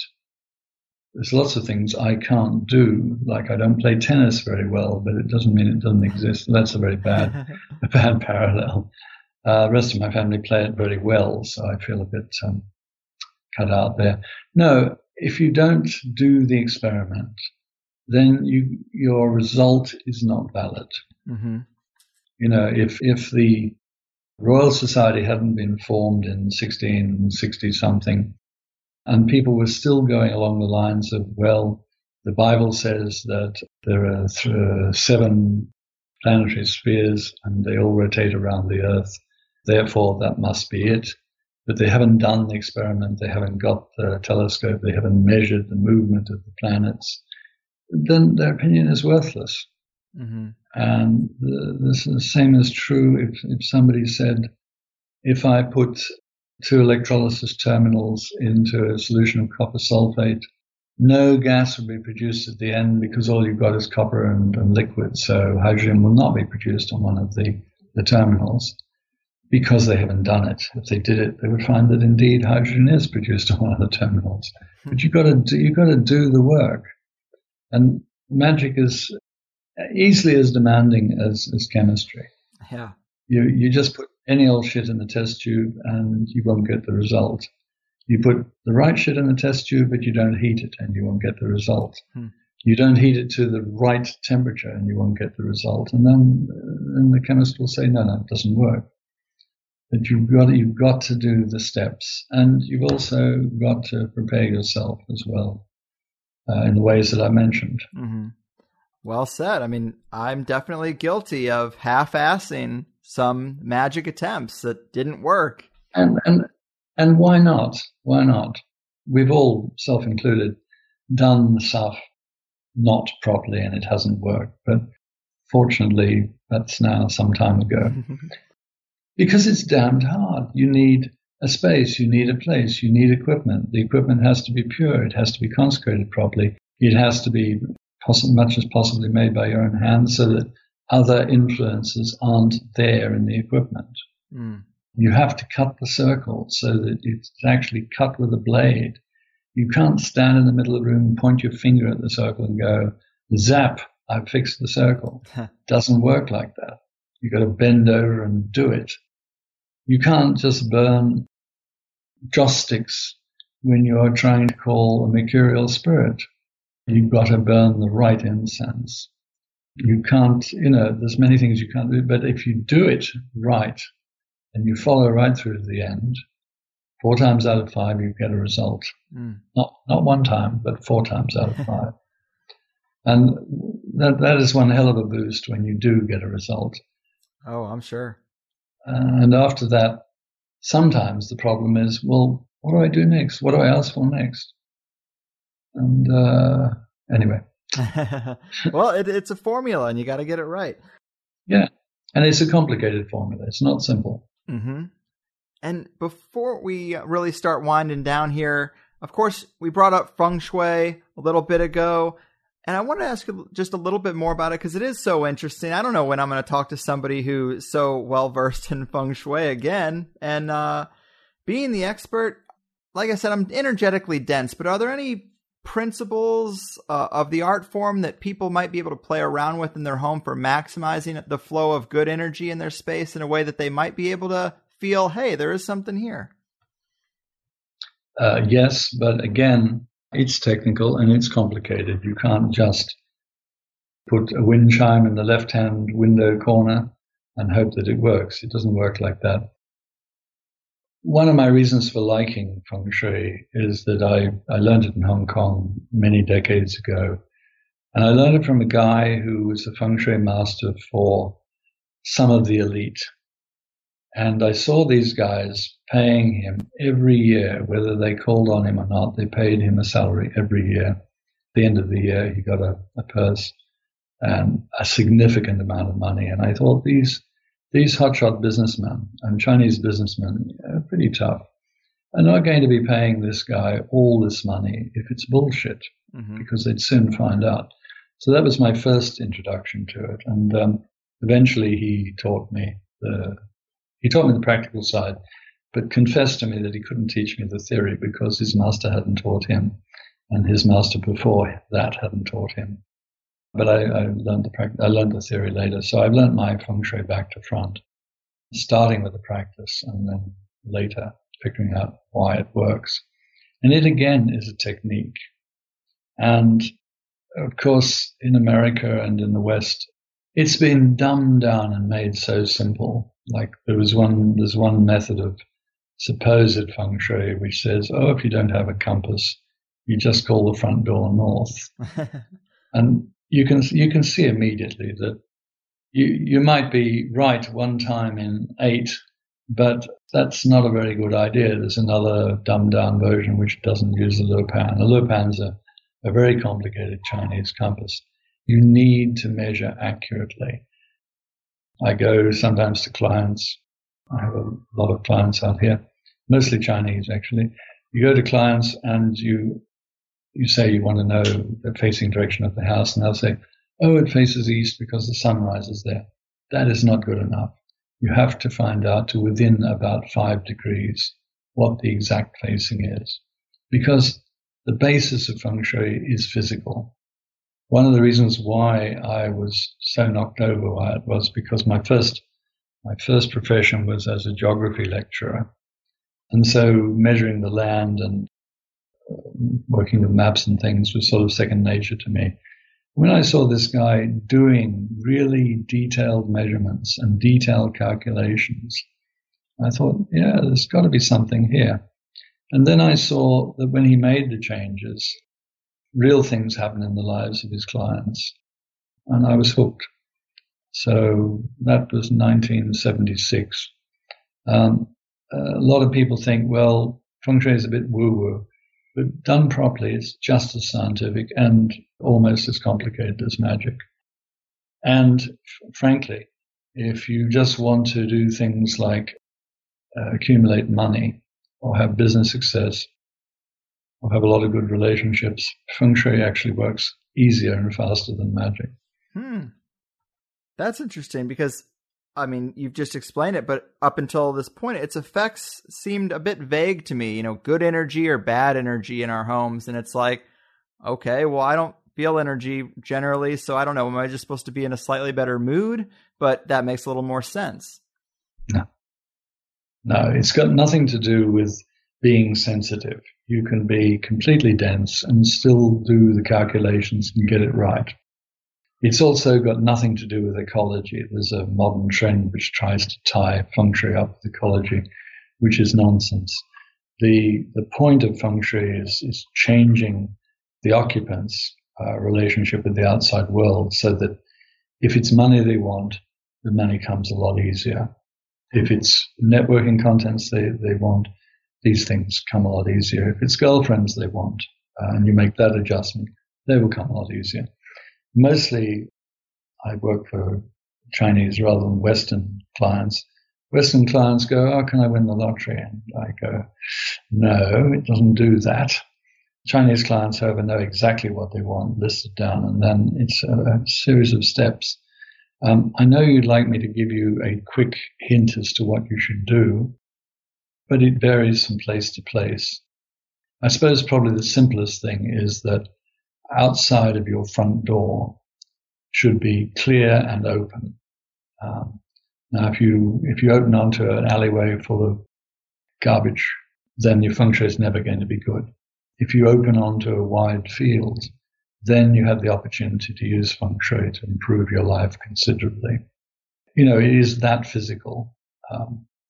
Internally, you need to make very specific changes. So if one of your listeners sort of lives with a house which faces exactly southwest, the answer will be different from another one of your listeners whose house faces exactly northeast. So I can't give general information because the calculations need to be done beforehand. I respect that. It's too precise. It is. And so before we go, I did see that it looks like you're involved in an upcoming release about the Vonic manuscript. Of course, it's legendary because so many people have been unable to decipher it or decode it, having translated so much and being so familiar with old grimoires. What's your take on the manuscript and its purpose? Do you think you cracked the case? Well, if you ask me point blank, can you translate it? The answer is no. Every time somebody comes up with a theory about it, it's bound to be this kind of code, or it's bound to be coded Latin. It is actually, I'm fairly certain that the original language is Italian and Latin, but it's been coded in such a way. It is not gibberish because people have done letter counts on it, and it has the proportions of letters of a natural language. So it's not gibberish. There's definitely something in there. The plant drawings are the giveaway because a number of the plants have now been identified. It's not really magic. It's pharmacy, pharmaceuticals drawn from plants. It's cosmology. It's astrology. And so it's obviously done by somebody who lived in the world where all these things were related rather than separate faculties at universities. It's been, the stuff it's written on and the ink have been dated, and I think it's been dated to 1420 plus or minus 20 years. So it's really quite old. It wasn't fraudulently invented by Voynich himself. It wasn't invented by Dee. In fact, I think Dee probably never owned it, despite the stories that he sold it to Emperor Rudolph II. It wasn't written by Bacon. The author will probably always remain anonymous. One day, I believe, somebody will crack it. What we've done in this is produce a very clear photo representation of it, showing how the pages fall and showing the detail and drawing one's attention to several clues and points and things. I wish I could say that we cracked it and translated it. Or various researchers have figured out some words, particularly plant names in Italian predominantly. But that's it. It goes no further. Now, to my own detriment, I have to say that there were a number of different editions of the Voynich manuscript that suddenly all come out at the same time. And this is rather surprising, but this sometimes happens, that at a certain point people start thinking about a particular manuscript or a particular person like Dee, and suddenly a lot of books come out on it. All I can say is that the one that I contributed to, the reproduction, is really very splendid. And so you can see a lot of detail. It's a lovely manuscript. I can't see anyone cracking it for another, 20, 30, 100 years. But I'd like to be around when it happens, because I really would like to read what's in there. Oh, yeah. It would be great, but it almost seems like we would get further and further away from being able to do it, as the further we get away from its source. No, I think it would have been difficult even in 1500. People would have been confused by it. It's definitely been written by somebody who was very, very interested in plants, because the plant detail is amazing. Like, a rhizome root is one which connects underground and connects to several different plants. It's quite rare, but it's really a detailed drawing of it. So whoever made this hasn't just written rubbish about plants. They've actually dug them up, washed them, looked at the roots, colored them, checked, and then discovered. And I think it's probably for medical purposes. I suspect the person who wrote it was a doctor, at the very least a herbalist, but probably a doctor. I'm also pretty certain that he lived in northern Italy, somewhere near Pisa. And I'm absolutely certain that he was Jewish, because some of the references in there and some of the descriptions and some of the drawings reflect mikvahs, which were common at that time. And they weren't common in Christian communities, and they weren't common in... anyway, read the book. But, so I can describe various things about him with certainty, his religion, his profession, his where he was. I can also say that he probably traveled across the Swiss Alps to southern Germany, or that he was patronized by a German family, because one of the little drawings in Sagittarius shows a bow and arrow, but it doesn't show a long bow. It shows a crossbow. And crossbows were very common in southern Germany, just north of the Alps, and they weren't common in Italy. So, and the little hints like that. And me and two of my colleagues who are from Central Europe, one is Polish, who's also interested in John Dee, did a lot of digging. And, well, we haven't dug out everything, otherwise we'd have the answer, but we've dug out more than other people have up to this point. Very cool. Well, the devil's in those details, and you seem to be closing in on it. And wow. Well, Dr. Skinner, this has really been an honor for me, because I do have so much respect for your work and contributions to the magical community and history.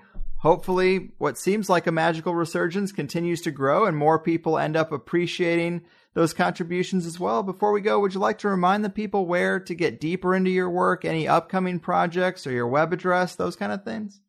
Well, if you're interested in feng shui, then I've done a couple of books on feng shui, particularly one on flying star feng shui. Flying star feng shui is one of the best methods for working inside a home. If you're interested in Greco-Egyptian magic, then I've done techniques of Greco-Egyptian magic. which was published by Golden Board. You can see it on Amazon. You can pick it up in bookshops in the States, a few bookshops in England as well, and a couple in Europe. Sadly, not in Singapore. Then I've also done a techniques of grimoire, of Solomonic magic, which covers a lot of the grimoires. And it actually lays down the various tools that you need and how they should look and how they should be prepared. So techniques of Solomonic magic is useful if you're going to do that sort of thing. And if you were interested in the Goetia, then David Rankin and I produced the Goetia of Dr. Rudd. Dr. Rudd was a real practitioner in the mid-1600s. He actually advanced magic a fair bit, and we produced his manuscript in entirety, and I've written quite a lot of commentary on how he did it and where the historical background is and all that sort of thing. So that's good if you're interested in the Goetia. Otherwise, there's actually in total 46 books out of my pen. Some of them long since gone out of print, but I'm fairly easy to find on Amazon. Probably easier to find on Amazon than in the bookshops. Mm-hmm. Isn't that the case these days? Yep. Well, very cool. Again, can't thank you enough. You're an inspiration, man. Take care out there. Okay, thanks for putting up with me for, what is it, well over an hour. Oh, yeah, 2 hours. Oh, good God. Anyway, it's been fun talking to you. Thanks, Greg. You got it. Cheers. Cheers. Bye. Peace. Abracadabra and cheers indeed, Higherside Chatters. Big thanks to Dr. Stephen Skinner. So impressed with his knowledge, and this was an episode that I studied quite a lot for, if you can believe it, but there's just so much to know. Just even getting your head around a single century or tracing one particular text is difficult enough, not to mention the various layers of context for the times, various waxing and waning influences, laws and attitudes, and the level of aggression towards magic at a particular point. Whew. I find it to be a lot of fun, actually, but quite challenging. Conveniently, I'm also deep into Gordon White's Grimoire course, which has to be, like, the best of its kind. I know nothing like it. Tons of amazing information. Very synergistic with this episode of THC and what I've been having to digest for quote-unquote work lately. But the Hygromantia is now on my wedding registry, along with an altar to replace my makeshift one out of my fiance's childhood toy box.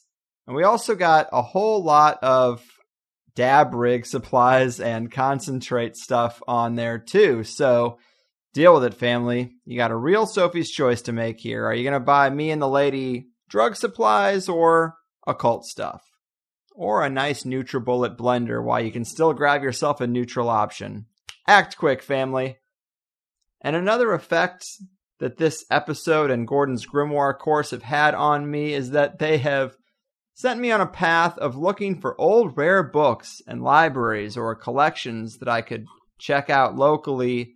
It's just fascinating stuff. And a lot of what I found isn't in English, which is to be expected. But if I had an extra 10 grand laying around, I could see the appeal in getting an old book of spells that maybe hasn't been translated and slowly going through and working out that translation. I mean, fuck Sudoku and the Sunday paper crossword puzzle, right? I mean, do this if you want a challenging puzzle to solve.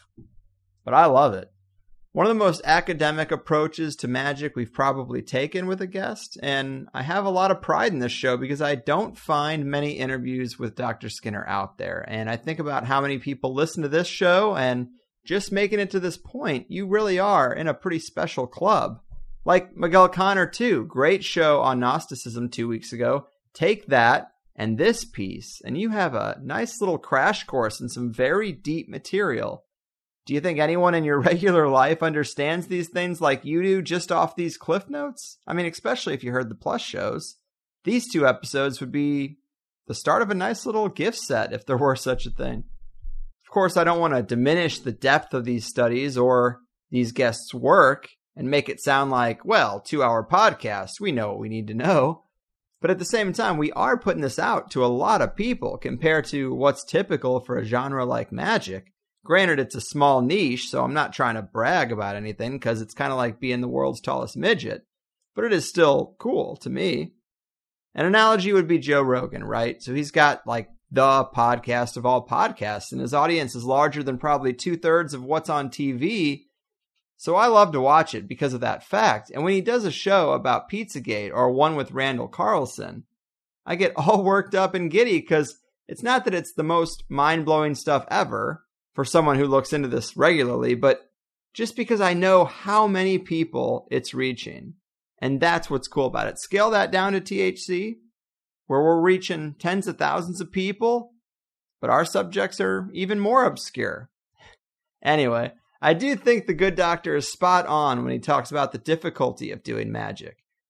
We've been trained to sort of brush the whole subject off like, oh yeah, I can manifest things with squiggles on paper. If it was that easy, everyone would do it.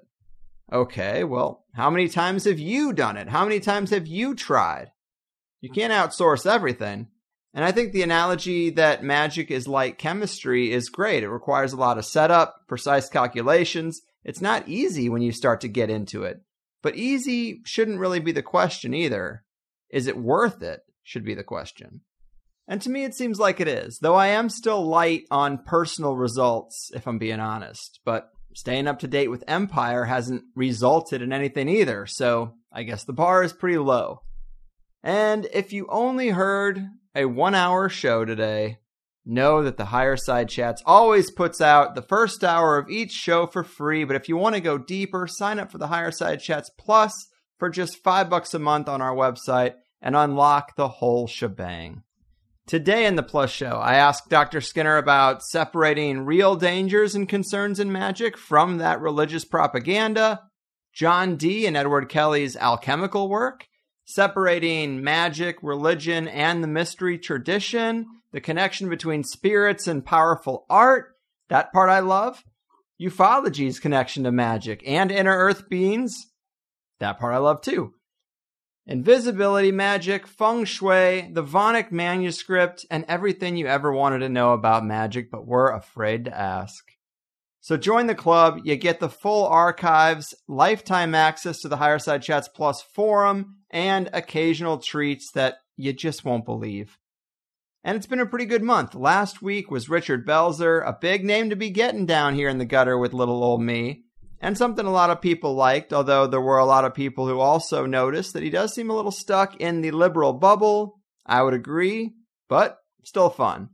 Miguel Connor, super great romp through Gnostic scholarship. Boom, what more do you want? Recluse, who I thought knew a lot about the 6 degrees of Kevin Bacon aspects of the deep state and some of their unsavory operations. And then Isaac Weishaupt, who dropped some knowledge on May the 4th about esoteric and occult aspects of Star Wars and other media staples. I think we've done all right in May. Well worth $5 if you ask me, and June will be no different. Next week, we're getting into reptilian, bankster priesthood, secrets of American history, and instead of the same old news articles about giant skeletons in early America, we're going deep into the journals and written accounts of conquistadors who said they encountered living giants. So, hell of a ride next week. And then the one after that is just really high-level conspiracy stuff that's well-sourced that you're going to love. So sign up already. You know this show is unique enough. Treat yourself, and I'll see you next time. Do pick up Dr. Skinner's books if you want to go deeper. Find a way to let him know you appreciated this interview. And I've done my part. Your move, oppressive overlords of the timeline, spirituality siphoners, and religious authorities guilty of the great grimoire fracturing. You're fucking